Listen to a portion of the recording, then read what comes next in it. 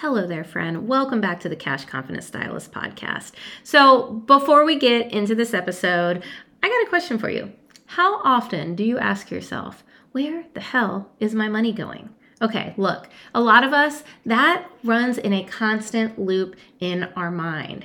And it's time to take your first step towards financial empowerment. So I wanted to give you a free resource that is going to help you do just that. I want to give you Assess Your Situation, which is the first module in my course, as well as your guide to figuring out where the fuck your money is actually going. Sorry if you have kids in the car. So this is going to be a free guide that I've created to help you break the loops, providing you with tools to assess your current financial situation. You don't even have to break out the calculator, and to help you gain awareness about what you actually need to start making those money moves where it truly matters. So go ahead and scroll all the way down to the bottom of the show notes and snag it. The link is down there, and enjoy this episode. Let me know how assessing your situation goes. Thanks, friends. This is Misty Jane, and you're listening to Backroom Beauty Talks, a real, raw, and unedited podcast that helps uplift the hair industry one stylist at a time. Hello there, friends. Welcome to another episode of Backroom Beauty Talks. For real, though, I don't have a radio voice. I'm trying, okay? Bear with me. I need your help. I have a goal to end 2020. I'd like to get at least 10 reviews on my iTunes podcast. So if you're listening to this on your iPhone, if you could do me an amazing favor and just scroll down to the bottom and go ahead and leave a little message if you are enjoying this podcast, it would be so greatly appreciated. We got to hit some of those 2020 goals, right? I'd love for you to be a part of it. Thank you in advance. Now let's go ahead and get today's conversation going. Today I am talking with Chris Sulimay. He is awesome. He is the co-founder of the 124 Go podcast and consulting company. He's a speaker, he's an educator, and he's also the author of Shop Talk, which we are going to talk a lot about in this episode. It is a book that he has written basically as a very helpful guide for stylists that are ready to uplift their career. He talks mindset, we talk money, we talk all the things. Please enjoy. Hello, Chris. Welcome to Backroom Beauty Talks. What's up, Misty? I'm so excited to chat with you again. Same here, same here. I saw the invite and I was like, is that just repeating? No, right? I actually get to talk to Misty again today. So I've been doing that with podcasts lately, and I look at my calendar and I'm like, wait, do I need to think of the questions or like, yes. That's okay. It makes it more fun. Yes. Well, you do better than I do. I don't think of the questions until I like sit down literally. So yeah, I kind of do the same because I like it to be a conversation. So I feel like if I have like too much of an agenda, it makes it harder to have a flowing conversation. Totally. But you still got to think of the things. Ooh, what do I want to ask that person? Yeah. Well, you're trying to serve your group. You're trying to make sure that whoever's listening right now is getting the most bang for their buck. Exactly. And that you're at the end of the podcast, they walked away with something that they can use. Exactly. So for those that are listening that have possibly never heard of you before, who are you? Yeah. So thank you for asking, and thanks for having me on again. My name's Chris Sulimay, and I'm a lifer. I'm a lifetime hairstylist. To give you the quick short of it, my parents met in hair school, cosmetology school in the 50s. Really? Yeah. That's cool. Yeah. So they did hair for a long time before I was born. And I have six brothers and sisters. There's 7 of us. I'm the youngest.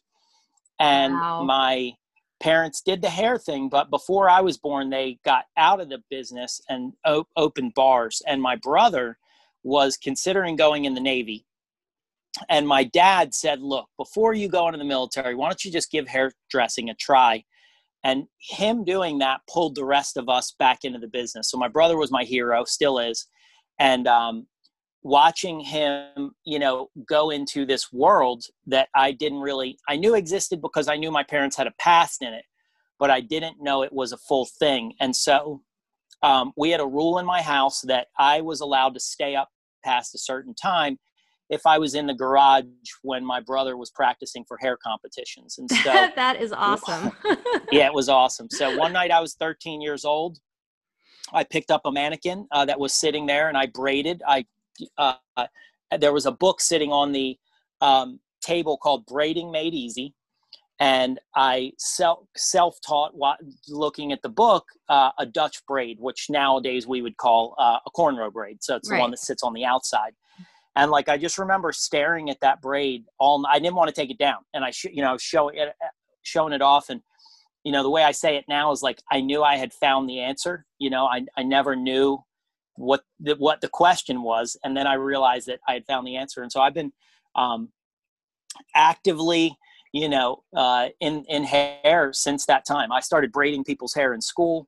And then when I got out of high school, immediately went to work in the salon. A few years later, my brother and I opened up a second location.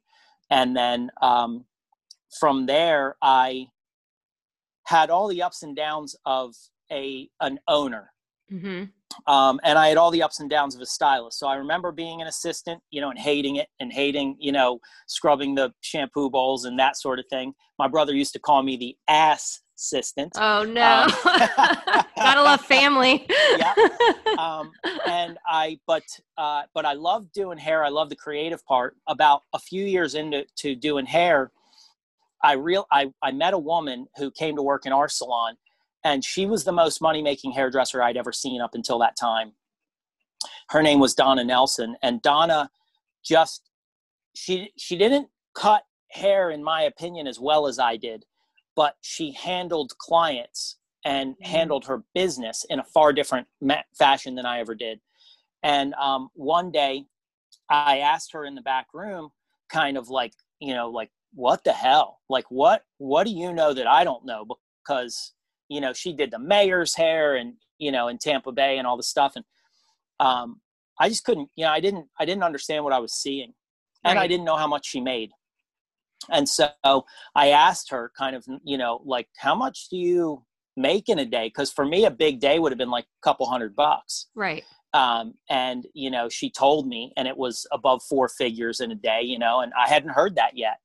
Right. So she pointed me to go to a seminar, and that was where I met my first first business mentor, which was Michael Cole, and quickly were to follow, Gino Stampora and Win Claybaugh and Wayne Grund and all these other people that understood the balance of hair versus business.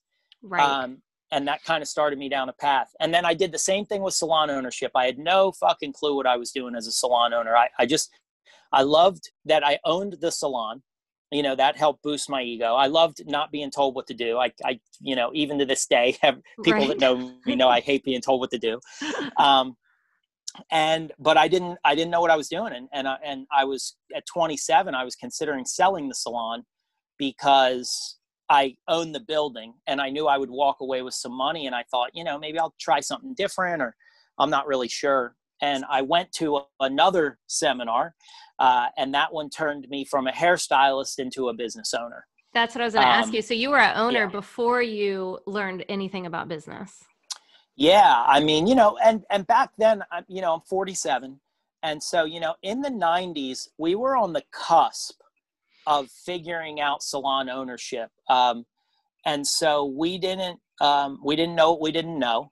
Right. And truthfully, like the way business was back then, you could be successful by accident. Mm-hmm. And it's much harder to do that now. Right. It's much harder. Yeah. Now, why do you think that people back like then could be successful by accident? Yeah. Well, it was, there are a couple things, and I don't want anybody rolling their eyes because it's like, I feel like I'm talking about, back in the dark ages, but it was very much a cash business. Right.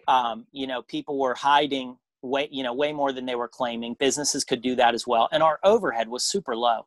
Right. So the first building I ever bought, which I sold for a lot more, but we purchased that building for $135,000. My overhead for a 15-chair salon was cheap. Right. So the overhead was different. tax laws have changed. So there was a lot of factors. Product costs have gone up, and historically the cost of a haircut hasn't really gone up. Well, and we're using more products now. Yeah, well, but overall as an industry, the average price of a haircut in the 90s was probably $35 industry wide, and maybe it's $45 now. Right. Maybe. Right. So it hasn't gone up that much comparatively to the cost of doing business. Right. Right. Yeah. So now why do you think people can't necessarily, why is it not an accident anymore? Just because there's so much more out there to be able to push you forward faster, or? Yeah, well, there's also the cost of doing business again. And so like, for instance, what you might pay for a salon suite, a well built out, real estate deal that you do with an owner, what you might pay for a salon suite, I was paying for a 15-chair salon. Right. Right. So do you see what I'm saying? There was a lot more fuel in that. Now, depending on where you live, if you live in Arkansas, I know that there's cheaper real estate there, but if you're in a bigger market, generally speaking, it just costs more to be in the game. Right. For sure. So you wrote a book. Yeah. Now, this book is your story and also helps stylists for their journey. Is that correct? Yeah. It's not right. It's not a pontification of my career. Okay. No, it's actually me sort of sharing the sad truth that until I met somebody that could help me, I had no fucking clue what I was doing. And I think that's most people in general. Later in the year, so the seminar that I went to the first time, when I was learning to be a successful stylist. And so after that conversation with Donna Nelson, I attended a seminar. I listened to every word that I heard from the educators, Michael Cole and Debbie Miller and Gary Harlan. Two of those are still in the game today, big time. And I took everything they said and put it to use. So I went back to the salon, and I went from a $200 day to a 4-figure day. And then from there, never did I ever go back again. Right. A very average day for me was always over $1,000. And if it somehow wasn't, like, I would be like, why did I even get up out of bed? And so, I liked, sorry, I went out for a second. That's all right. So I liked, what I learned there. And then, the second time around as a salon owner, I went back to the same person. It just so happened I was going to quit. And somebody told me that Michael Cole was coming through town and doing this thing, and it was for salon owners. And I went, and mind you, in Tampa, independent contracting, self-employed stylist, and, as they used to call it, booth rental, has been around for a very long time.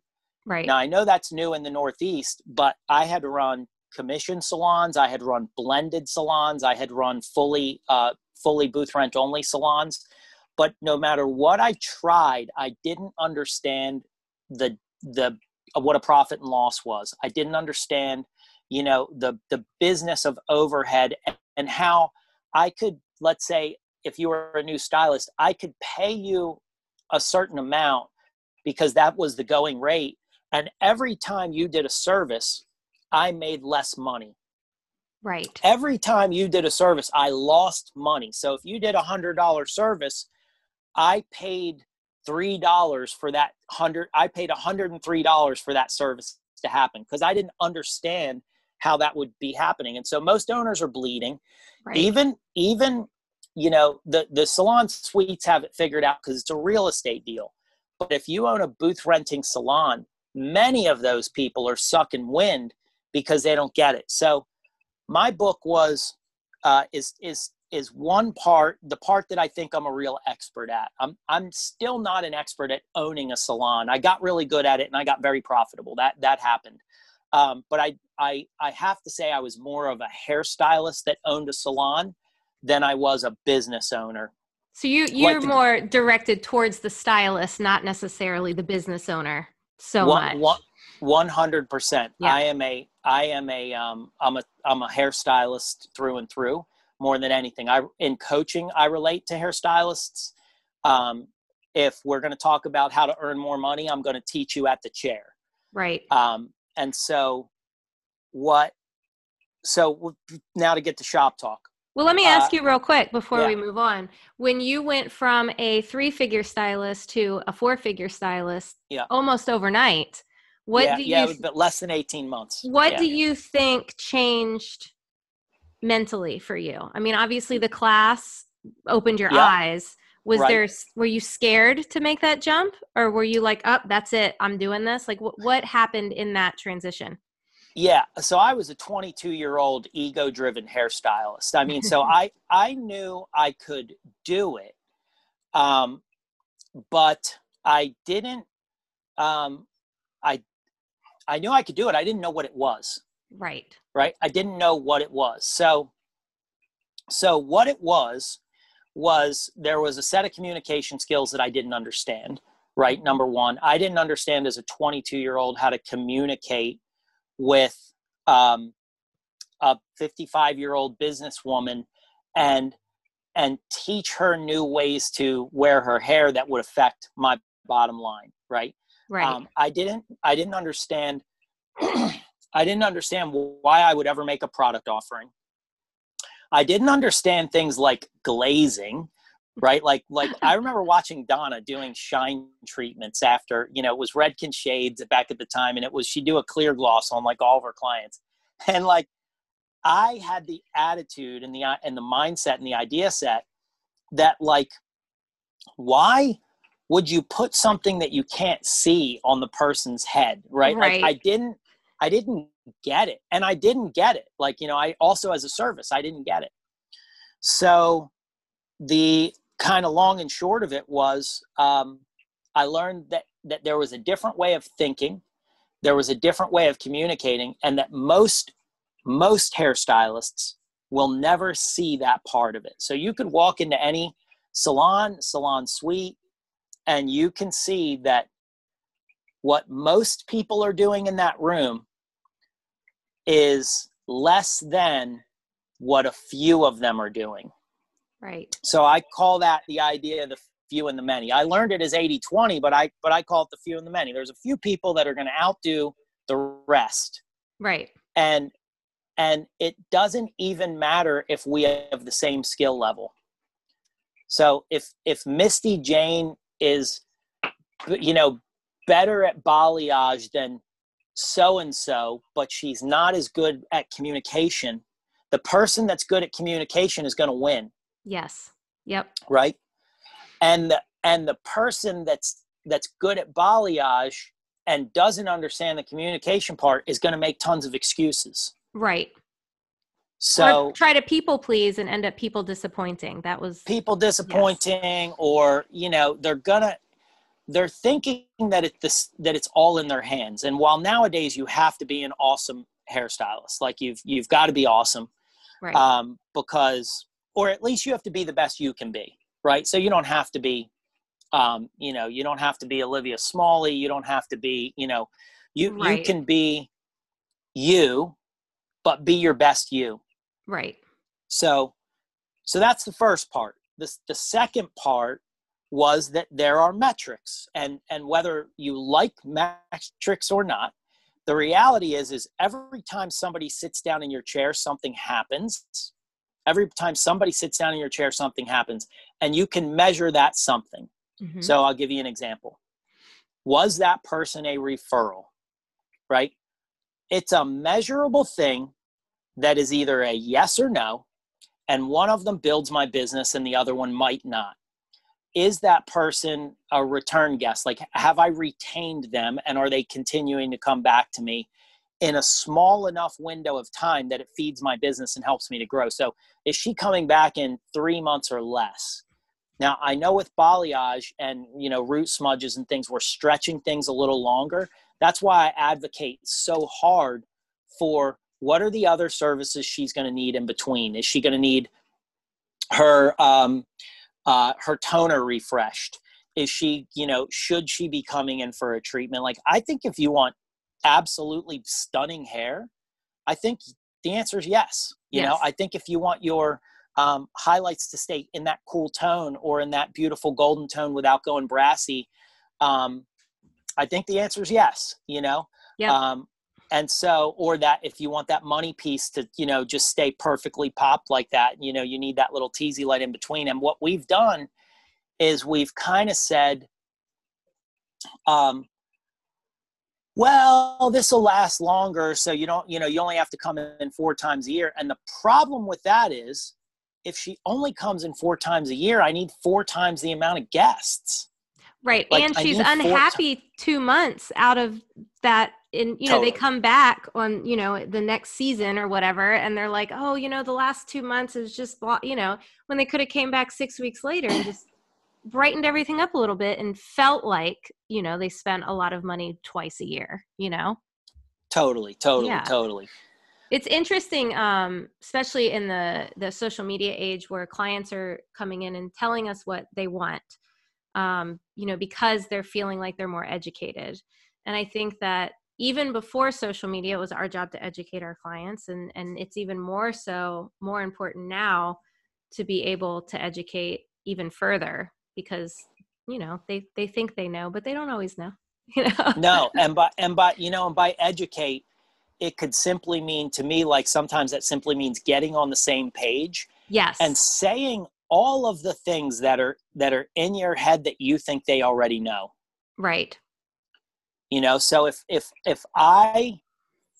you show me a picture and you call it balayage, mm-hmm. you might mean something entirely different about what that is. To me, balayage is simply a technique. Yes. To you, the client, it's a look.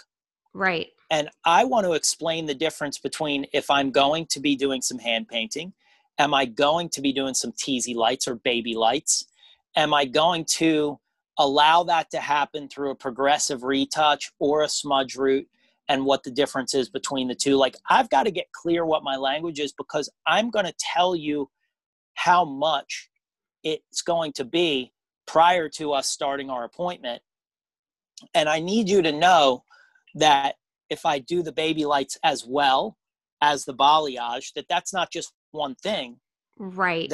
That there's a cost associated with it. So I have to be super clear in my language. Yes. And have client language, not stylist language. Totally. Yeah. Totally. Yeah. So sometimes it just gets too complicated. It's too complicated, right? Yeah. Yeah. So you tell them you're going to add violet to a formula, they're going to be like, you know, right. Like what are you doing that for? Keep your mouth shut on that one. Yeah. We're just going to balance it out. Right. Pull it down. Make sure you love the color. You know, go get that tone that you were showing me in the image. Right. Yeah, 100%. So, so talk to those stylists who are listening to this and they're saying, you know, how do I get there? How do I get to a 4-figure day? You know, where do I even start? Mm-hmm. Well, it's super easy, right? And the thing is, you know, I've talked, we had you on our podcast, right? Mm-hmm. And, you know, one of the things that you did in your life to balance, bring balance to your life is you had to look at numbers. Yes. You know, you had to take a look at the thing that you weren't really wanting to take a look at. And I think there are a lot of people out there educating to avoid that altogether. And I'm going, look, you can do that if you want, you know what I mean? But in the long term, if you just look at some simple math, mm-hmm. you can decide number one, how many clients you want to work on to get to your goal. You can decide what your goal is, and you can see how easy it is. So I think of it like this. The two, and in the book, I talk about all kinds of metrics. But I wrote the book in 2015. You know, I spoke a lot about it since then, and mm-hmm. I work with a lot of hair school students, and I want to get them to understand it as easy as possible. So now I kind of talk about 2 basic numbers. And for a hairstylist that worked behind the chair for a long time, I think you'll get this, right? How many clients is a comfortable day for Misty Jane? Like you know how many 3 clients felt like a good day to you? 3 or 4. Yeah, okay, 3 ideally. Like yep. 2 Great. if they're long ones. Like Great. Awesome. So I love that answer, right? So for Chris, it's 6, mm-hmm. right? So for Misty, your comfort level's 3. Mm-hmm. And for me, my comfort level was 6. Right now, I always worked with extra sets of hands. I'll admit that part. Yeah, you're a double booker, right? I was, and I also usually had assistants. Yeah. And now that I do get to do very little hair nowadays. So I want to give that disclaimer just because I work inside of a salon where I do a lot of other things. Right. And clients is my favorite day, but it's the thing I get to do the least amount of. So, but if we're talking about going full tilt, so then I say, so 3 is your favorite day, mm-hmm. right? 6 is mine. Mm-hmm. So then I ask you, like, what's your number goal that you're trying to hit for that day? Like, what's a good day feel like for you? 900. Okay. So $900. You're making the math very easy for me. Thank you. Right. So $900 divided by 3. Mm-hmm. I think that's 300, right? Yes. Yeah. Yeah. So, so to make Misty happy, she needs to know 2 things. What's her goal? And how many clients in a span of time does she want to work in? So we could do this for a day, week, month, or year. But typically days and weeks are good because it gives me an idea of what my month can look like. Right. We might start out with a month and we might go, how much do you need to do in a month to satisfy what you're trying to take home? Right. And then we would back to, okay, great, Misty, how many days do you want to work? So and then we would, back that down. But all I want to know from you is, what do you want to do in a day? And you want to do that on 3 clients. Great. And then how many days a week do you want to work? Say 4. Okay. So 4 times 3 mm-hmm. Is 12. So you need 12 clients in a week, mm-hmm. and then 12 times 4.3, or just 4 if we want to make it easy. 4, you need 48 clients a month. So you need 48 active clients in your clientele. You need 48 active clients a month inside of your client bucket. Right. Right. But to get to your day, it's only going to take 3 and a $300 average ticket. So if mine was, I'll use your same number just for the fun of it. Right. So mm-hmm. if my day was a $900 day, and I divide that by 6, then 150 would be the ticket that I would be shooting for. Right. Right. And so it's not that that's my number. It's just, that's how we would do it. If 1,200 was my number or 1,500 was my number, I would take 1,200 and I would divide it by 6. Mm-hmm. And then that would show me what I would need my average ticket to be. Now, do you recommend stylists work backwards? Like this is what I want to make in a year, divided by 12, divided by 100%. Yep. Yeah. Start out with your goal. Right. Like, we're all beating around the bush. If you go into a cosmetology school and give a talk right now, mm-hmm. and you ask them, how much do you, not even how much do you want to make, how much do you think you can make? They don't have any fucking clue. No clue. And it's very low. They don't have any clue. It's low too. Yeah, because they're afraid, as a society, and this is just a personal belief of mine. So, maybe it's not true, but I think like we've gotten like to where we have pulled money out of the conversation. Mm-hmm. And I just think it's asinine. Like, it's the most important conversation. It's the most important and adult conversation that you can have. It's uncomfortable. That's why people don't want to talk about it. Well, that's not only it. The other portion of it, is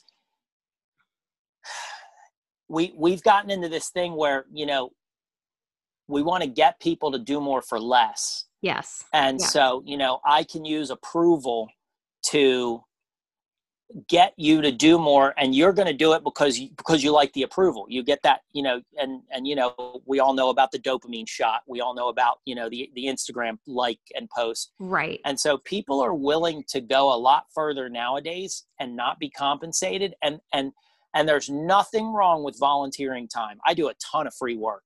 Right. I do a ton of free work, but I'm very aware of it. I know why I'm doing that free work. And you do it because you want to. I do it because I want to, and it's not, and I'm not doing it and not being able to pay my bills. You know what I mean? Right. So, but I think what we should do is teach people how to maximize their potential. Mm-hmm. And I think that creates more loyalty to each other in general. And I think, doing things for free, as long as there's the return on investment, and it doesn't have to be a financial investment. It can be, getting your name out there or, whatever that looks like. I know when I was behind the chair, I would do hair for free just to take pictures. And I would tell my client and I would, and I could take their picture for 30 minutes and, take longer to take pictures along the way. And it was great for Instagram, and I enjoyed it. There's something about doing hair for free that you can do whatever you want. That's kind of nice sometimes. But I would never have a client come in and guilt me into doing something for free. It's like I chose to do it, kind of thing. I think 100%. Look, I spoke for free for years before I got paid to speak. Right. I guess the part of the story that I haven't told you guys yet, and if you can't tell, I love to talk, is I ended up, my hero, Michael Cole, mm-hmm. I ended up working with him and speaking on the circuit with him for 7 years. That's awesome. I spoke, we in, I guess I want to say it was 2006 or 2007. And I say we, cause I was a part of the first 6 people to do it, created a program that still runs in the Redken world called Step Up. Mm-hmm. And I took that around the world. So to Germany, to Australia, to Mexico, and, basically taught people, number one, like, how to earn more behind the chair. And the other thing that we talked about even back then, before it was, kind of in style, was like, how to balance your book at home, what to do with your tip money, right. Pay your bills off. We used to teach the debt snowball in a different language, but, I love that. Yeah, I know you do. But it's so important. And the thing is like young hairstylists have such earning potential. It's ridiculous. Yes. Like, if you're listening to this right now and you're even questioning whether this is a good career choice, whether you can make a ton of money and have a lot of fun, maybe more fun than any other industry, like, you can do both. You just have to focus on a few certain things and maybe get uncomfortable. But you can, this industry, you can have it all. Eventually I went into the corporate world. So I was an independent artist. After 2013, I resigned from the Redken artist, network, and I went into freelancing, and I ended up doing a lot of talking for Kuhn Hair Cosmetics. And then I eventually was the director of, Academy and technical director for Kuhn for North America. And let me tell you, going from being a hairstylist that was used to having a lot of money in my pocket to being a corporately paid person where you get a paycheck twice a month. Right. I don't care how much they pay you. Being a hairstylist is way better. Oh yeah. And it's probably, well, I don't know if it's more fun. I won't say that. It is more fun. It is more fun, but it's way, like, you have cash in your pocket at all time. That was the first time I ever, like, actually, and I had a cushy job with a good paycheck, but, like, that was the first time I would ever go, like, no, I can't go do this because I don't have the cash in my pocket. I don't have the money to do it. Right. Yeah. So that was funny. I have a question for you, because, you see a lot of education on becoming a 6-figure stylist, right? Mm-hmm. And I have mixed feelings about that, because first of all, what does that mean? Does that mean that you are taking home 6 figures? Right. Does that mean that you're bringing in 6 figures in your business and you're only taking home half of that? Like how do you feel about that? Yeah, I think, fortunately and unfortunately, as much as we don't talk about money, it's one of the most seductive, low-hanging fruits or carrots, in front of the horse. Everyone wants it. No one wants to talk about it, but everybody wants it. Yeah.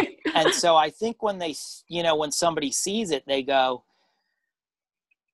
there's a mixed feeling. It's like, I don't want anybody to know that I'm starving, but I'm starving, or I don't want anybody to know that I'm not doing as good as I wish I was. And so let me take this class and see what it is. And unfortunately, the only real thing is, about that is understanding what it would take you to get there. So if $900 a day is what Misty had to do to get her take home money to six figures.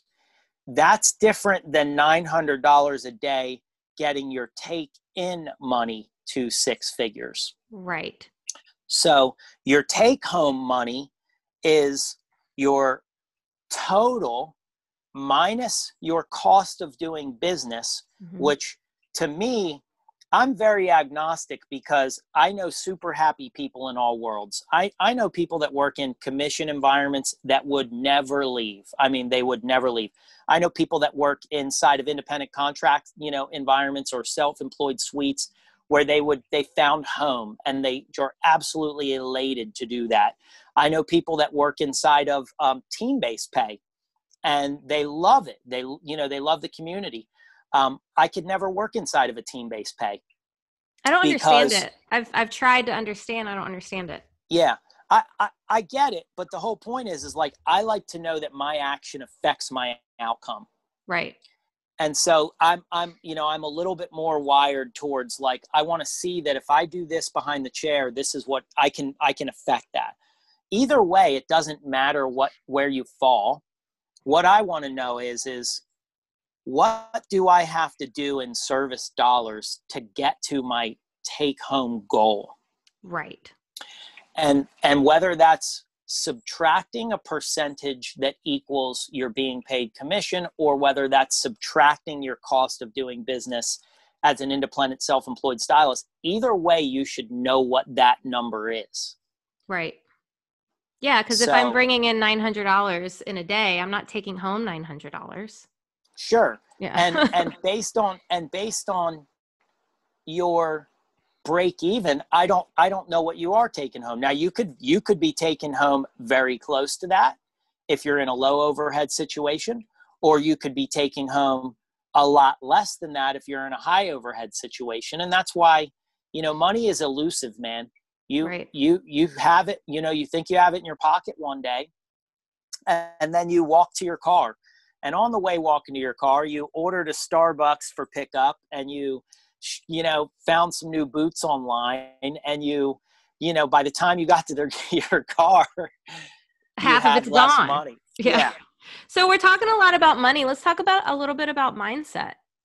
Because I mean, I definitely agree that is a huge, huge, huge part of it. Because I know even as a seasoned stylist, I would get nervous, raising my prices or having certain conversations with my clients. Like, it's just something that you have to kind of, switch your script in your head for.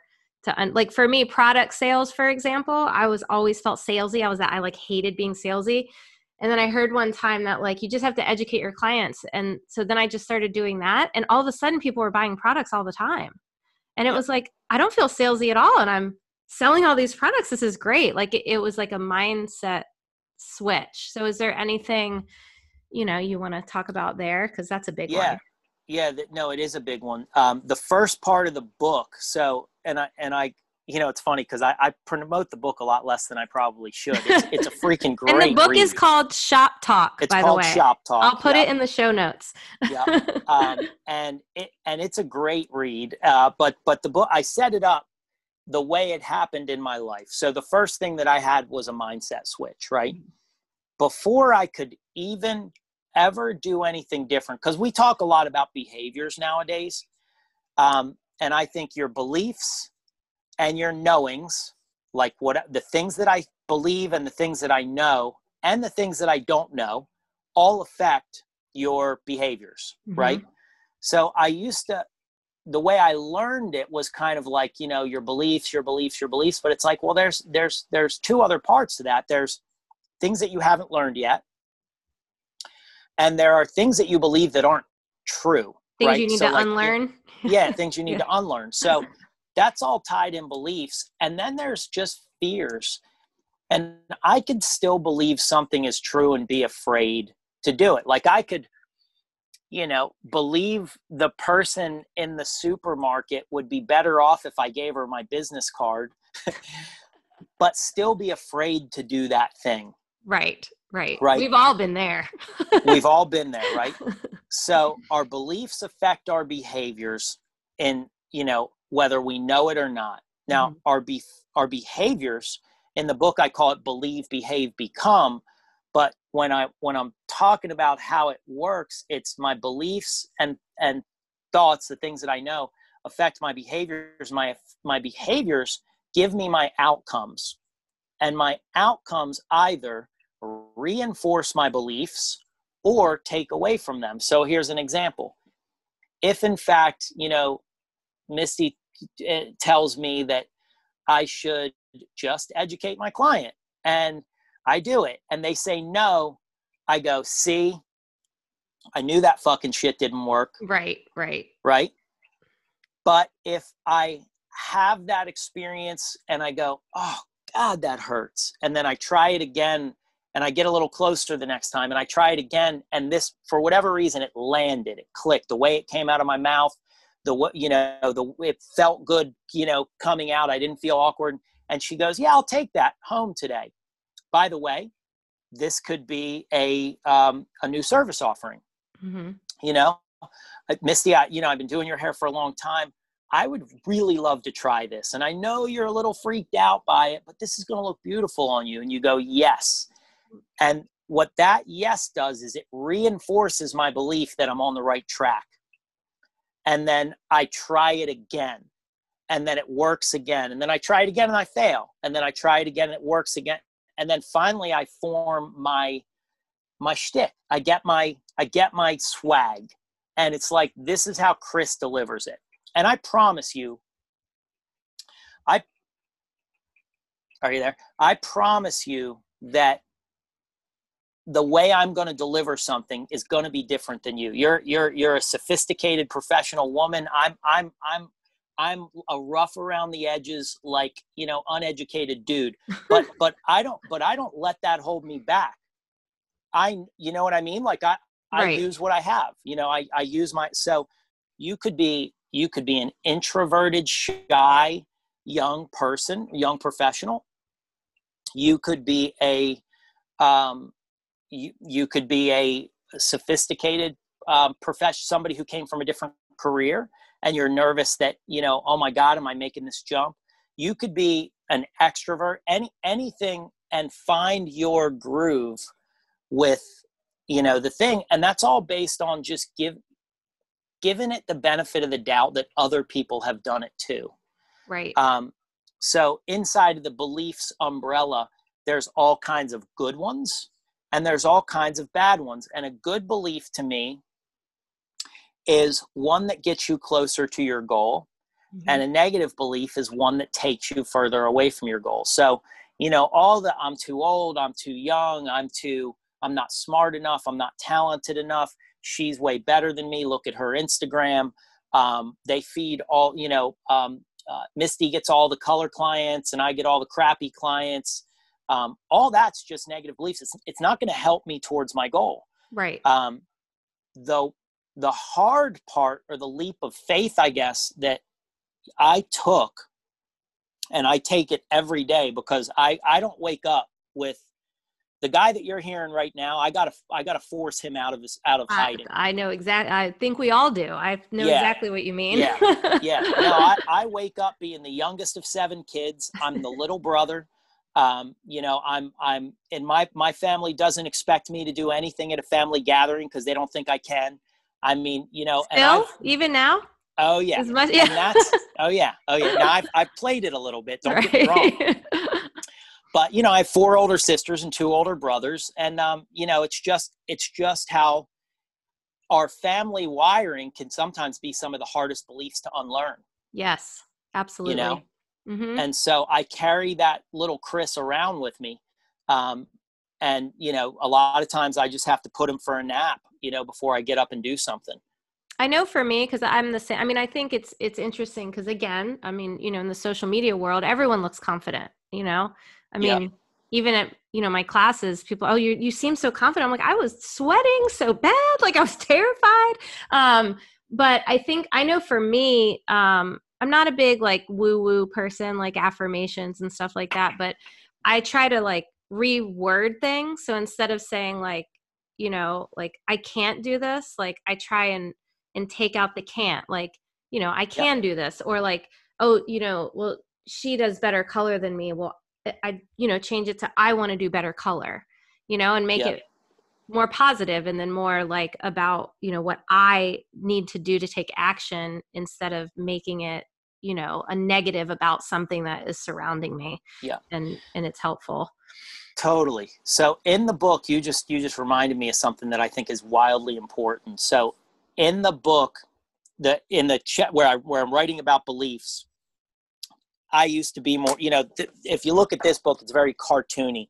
Uh-huh. My my mentor was very cartoon like. I loved that branding, and I had this great artist from Philly like make me all these little pictures and stuff for the book. I've taken most of all that out in the second rendition of it. There's still some fun stuff in there, but it wasn't my personal branding. So when I first used to talk about it, though, I had him design these little monsters, these cute little monsters. Let me see if I can find them. And when I was writing it, I called them like the negative thought monsters. And maybe, Right. hold on, let's see. I don't know if you can see Yep, those. I There see you go. them. Yeah, there you go.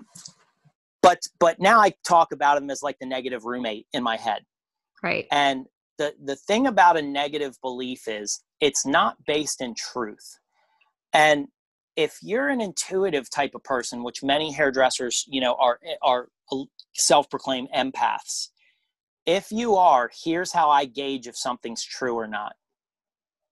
When I lie to myself, like let's say I say, Chris, you're not capable of this, like capable, right? Now, I'm not trying to go out for the NFL and like throw, footballs at, 300-pound guys. All I'm trying to do is be successful in the hair industry. Right. So I'm capable of that, right? If I say I'm not capable or I say she's better, there's a feeling internally that comes along with that. Mm-hmm. If that feeling is a dirty feeling, like a dirty dishwater inside of your veins feeling, then the thing that you're saying probably isn't true. Right. Things that feel when the truth comes out of your mouth, even if it's scary, it'll feel good. Yes. And you will get a visceral feeling. Just try it. Tell yourself a lie about yourself. I'm not, enough. I'm not smart enough.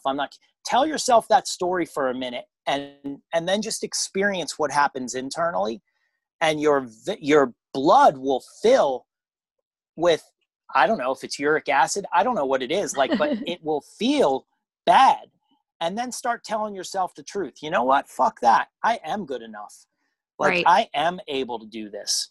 And I'm experiencing it right now just by doing that little activity. Like my entire internal feels are different. And every little business interaction that you're in, oh my God, this person's hating what I'm doing. My eyes go towards the floor. My shoulders slouch down. I can pick my shoulders up. I can look my guest in the eye, and I can say, nope, I'm going to resurrect this thing. I'm going to figure it out. And boom, I can change the whole part of the appointment. But if you're one of those people who just struggles with confidence, for this guy, I'm not a naturally confident person, but I exude it. And it's simply because I know how to get my game face on, and right. I know the difference between telling myself the truth and a lie. Right. Well, confidence is built on accomplishments. That has been like my favorite quote the past 2 years, because it's so true. You've got something that this podcast terrified me, and now it's like, the more I do it, the more I'm like, oh, I'm just talking to a friend.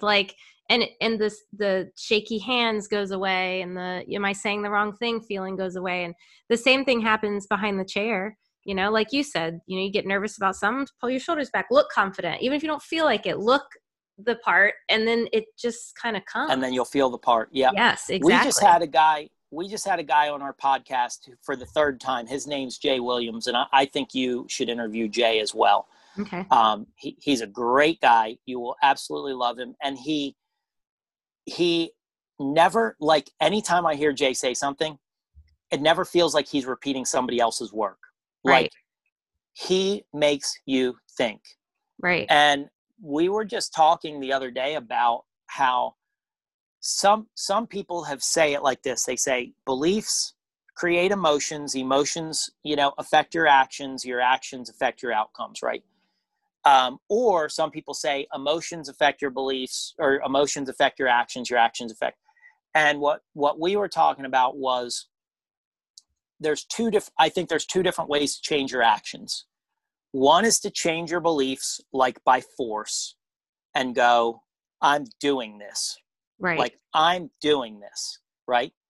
Usually those come from, I don't want to call it a failure, but a wake-up call. Mm-hmm. Sick and tired of being sick and tired. Yeah, you got it, right? So that happens. Then there's the other one where an action, like you said, and you called it accomplishment. I want you to know, if you're listening, that you don't have to have done the thing yet to be able to get yourself to do it. You just have to know it's doable. Right. And then taking the action will give you momentum. And then taking the action can also change your beliefs. So an example would be something silly, like you're going to run the marathon. If you've never run one, then you don't know this, but you're actually capable of running a marathon. Like, pretty much everybody is. And marathon runners will tell you, if you can run 3 miles, you can run a marathon. Right. Well, I didn't believe that was true, but I put it to the test and I completed a marathon. And believe you me, I'm not doing another one. Same thing. Yeah, right. I ain't doing another one, but it can be done. And I didn't have to believe it. I just had to keep taking the action. Right. And at the end of the day, I mean, the sense of accomplishment when you do something that you didn't think you can do can push you into something even different. You know what I mean? Like, you run the marathon. I did a half marathon, and it was like, I hate running. Yeah. I don't know if you're like me. Like, if I don't like to do something, I'm going to like prove myself wrong. But it was almost like when it was over, it was like, holy shit, I can do anything, and then you kind of move it into other things. I feel like that can go, in the hair world as well, really into anything. Totally. I want to give a couple of quick steps. Yes, absolutely. Right. Okay. Just because, look, I think everybody knows, beliefs are one of those things where in the 90s, it felt like it was new information. And now I think people get it. There's guys out there like Dr. Joe Dispenza, who I highly recommend listening to his stuff, who as a doctor has proven that your beliefs can affect your physiology. People have cured disease, people have done different things. Now, I'm not claiming to be able to do it at that level in any way, shape, or form. I just know that there's enough proof that it's true. And I think there's enough street knowledge around that people get it. But one of the things that I think people should be doing is testing their beliefs at all times, or often anyway. And really taking a look at, people are always saying this, but like taking a look at what you're trying to get. What am I trying to get to? And then say to yourself, is it doable? Well, yeah, because other people have done it, right? Okay, great. What's the thing that might be holding me back? Well, laziness. Okay, why am I being lazy about that? Well, maybe I think it's going to make me too tired. Well, why do I think it's going to make me too tired? Well, maybe I think it's not going to be worth it.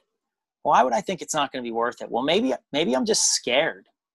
Maybe I'm just scared. And then I go, okay, what makes me scared? Well, I think people are what if I fail and people know, and so have that conversation with yourself and get to the bottom of what it is.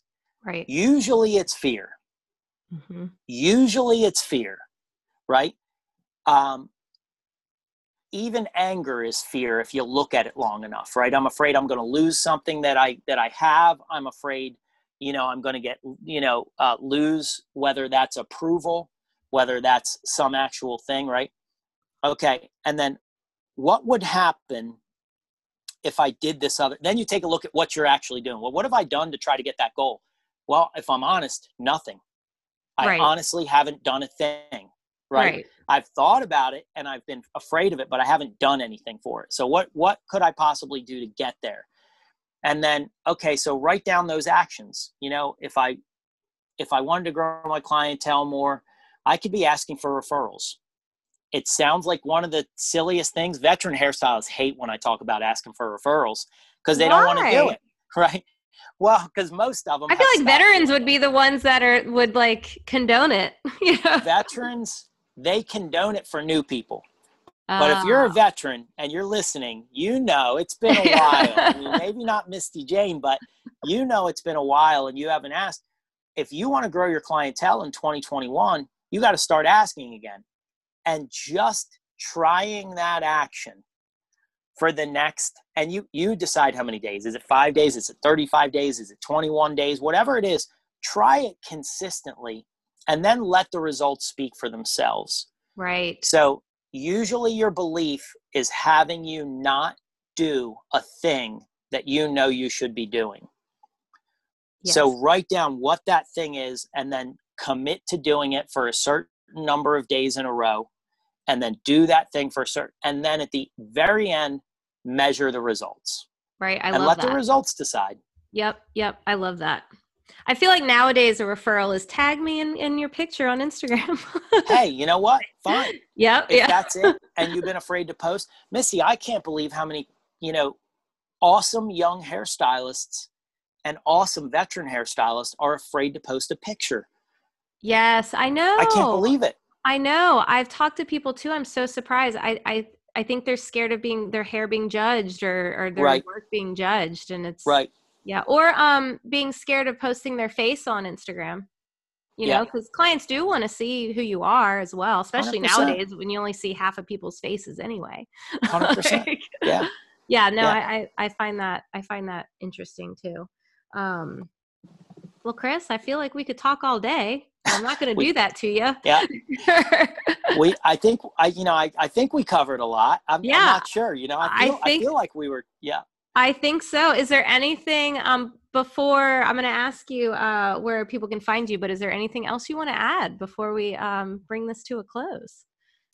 No, I guess I just want to say, I think while we covered a lot of stuff, we were general and vague, and I think there's a lot of, general knowledge out there. I don't think that information is lacking at all. I think most people know what to do. I think it's the difference between knowing what to do and doing what to know. Yeah. And I guess, like, I don't want to say it in the way of like, you are worthy, so overcharge people, or you are worthy, so this, but if you're in the hair business and you love it and you love being behind the chair, and you're not getting the results that you want yet, whether you've been doing hair for 5 years, 5 minutes, or, 35 years, you do have the ability to change your trajectory. And when I learned that when I was 22. I happened to meet somebody that was doing better than me, and it was scary for me to ask, but I didn't just ask. I asked, and then I did. I did everything they told me to do. And actions get you your results. Mm-hmm. Yes. Actions get you your results. So you can either believe it and take my word for it, and try those different things, or you cannot believe it and try those things anyway. And see what The happens. thing, and see what happens, and Yeah. then let the results speak for themselves. So, Right. yeah, I guess I want to say one more thing, by the way. Oh, go for it. I think COVID, being shut down in COVID, reminded everybody how important the hairstylist is to the client. That the relationships that were missed during that time, both on the guest end and how much we cried about not being able to be in the salon, behind the chair serving clients, because it helps fill people up. I know we weren't, in the term essential, like a medical doctor would be in a medical crisis, but to the hearts of your people, you are essential. And there's no hairstylist, whether they're famous or not famous, from another town, that you're ever going to hear on a podcast that means more to your client than you. That your client chooses you 100% over all the other choices. And, don't take that for granted. Show up for them and choose them the way they choose you, for every single appointment, and you'll flourish. Yep, I agree with that 100%. I mean, we're the highlight of most people's day sometimes, we got to remember that. many times. It's the highlight of their month. Yep, exactly. So where can everybody find you? Well, we also have a podcast that you can listen to after you're done with Misty's podcast, of course. It's called Shop Talk by 124Go. It's easier searchable, we found out, by just typing in 124Go podcast, which I'm really pissed off about because I want people to search it for the title. Right. But the way Google search works, it comes up easier that way. Anyway, we're on all podcast platforms like you. And on Instagram, I'm not an influencer on Instagram or anything like that. I'm a very, my Instagram feed is that of a very regular person, regular hairstylist.